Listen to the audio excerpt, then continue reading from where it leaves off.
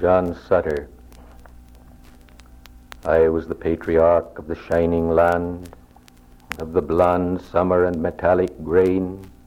Men vanished at the motion of my hand, and when I beckoned, they would come again. The earth grew dense with grain at my desire.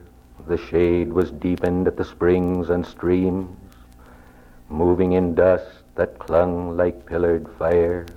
The gathering herds grew heavy in my dreams.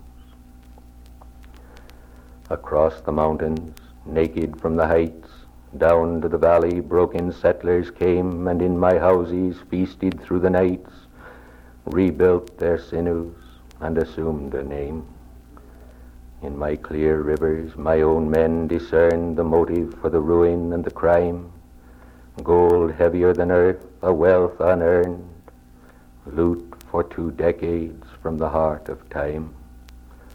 Metal, intrinsic value, deep and dense, preanimate, inimitable, still, real but an evil with no human sense, dispersed the mind to concentrate the will. Grained by alchemic change, the humankind turned from themselves to rivers and to rocks, with dynamite broke metal unrefined, measured their moods by geologic shocks.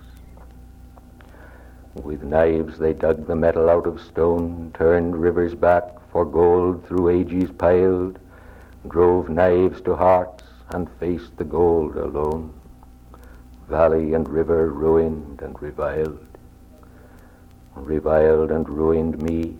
My servant slew, strangled him from the fig tree by my door. When they had done what fury bade them do, I was a cursing beggar, stripped and sore. What end impersonal, what breathless age, incontinent of quiet and of years? What calm catastrophe will yet assuage this final drought of penitential tears?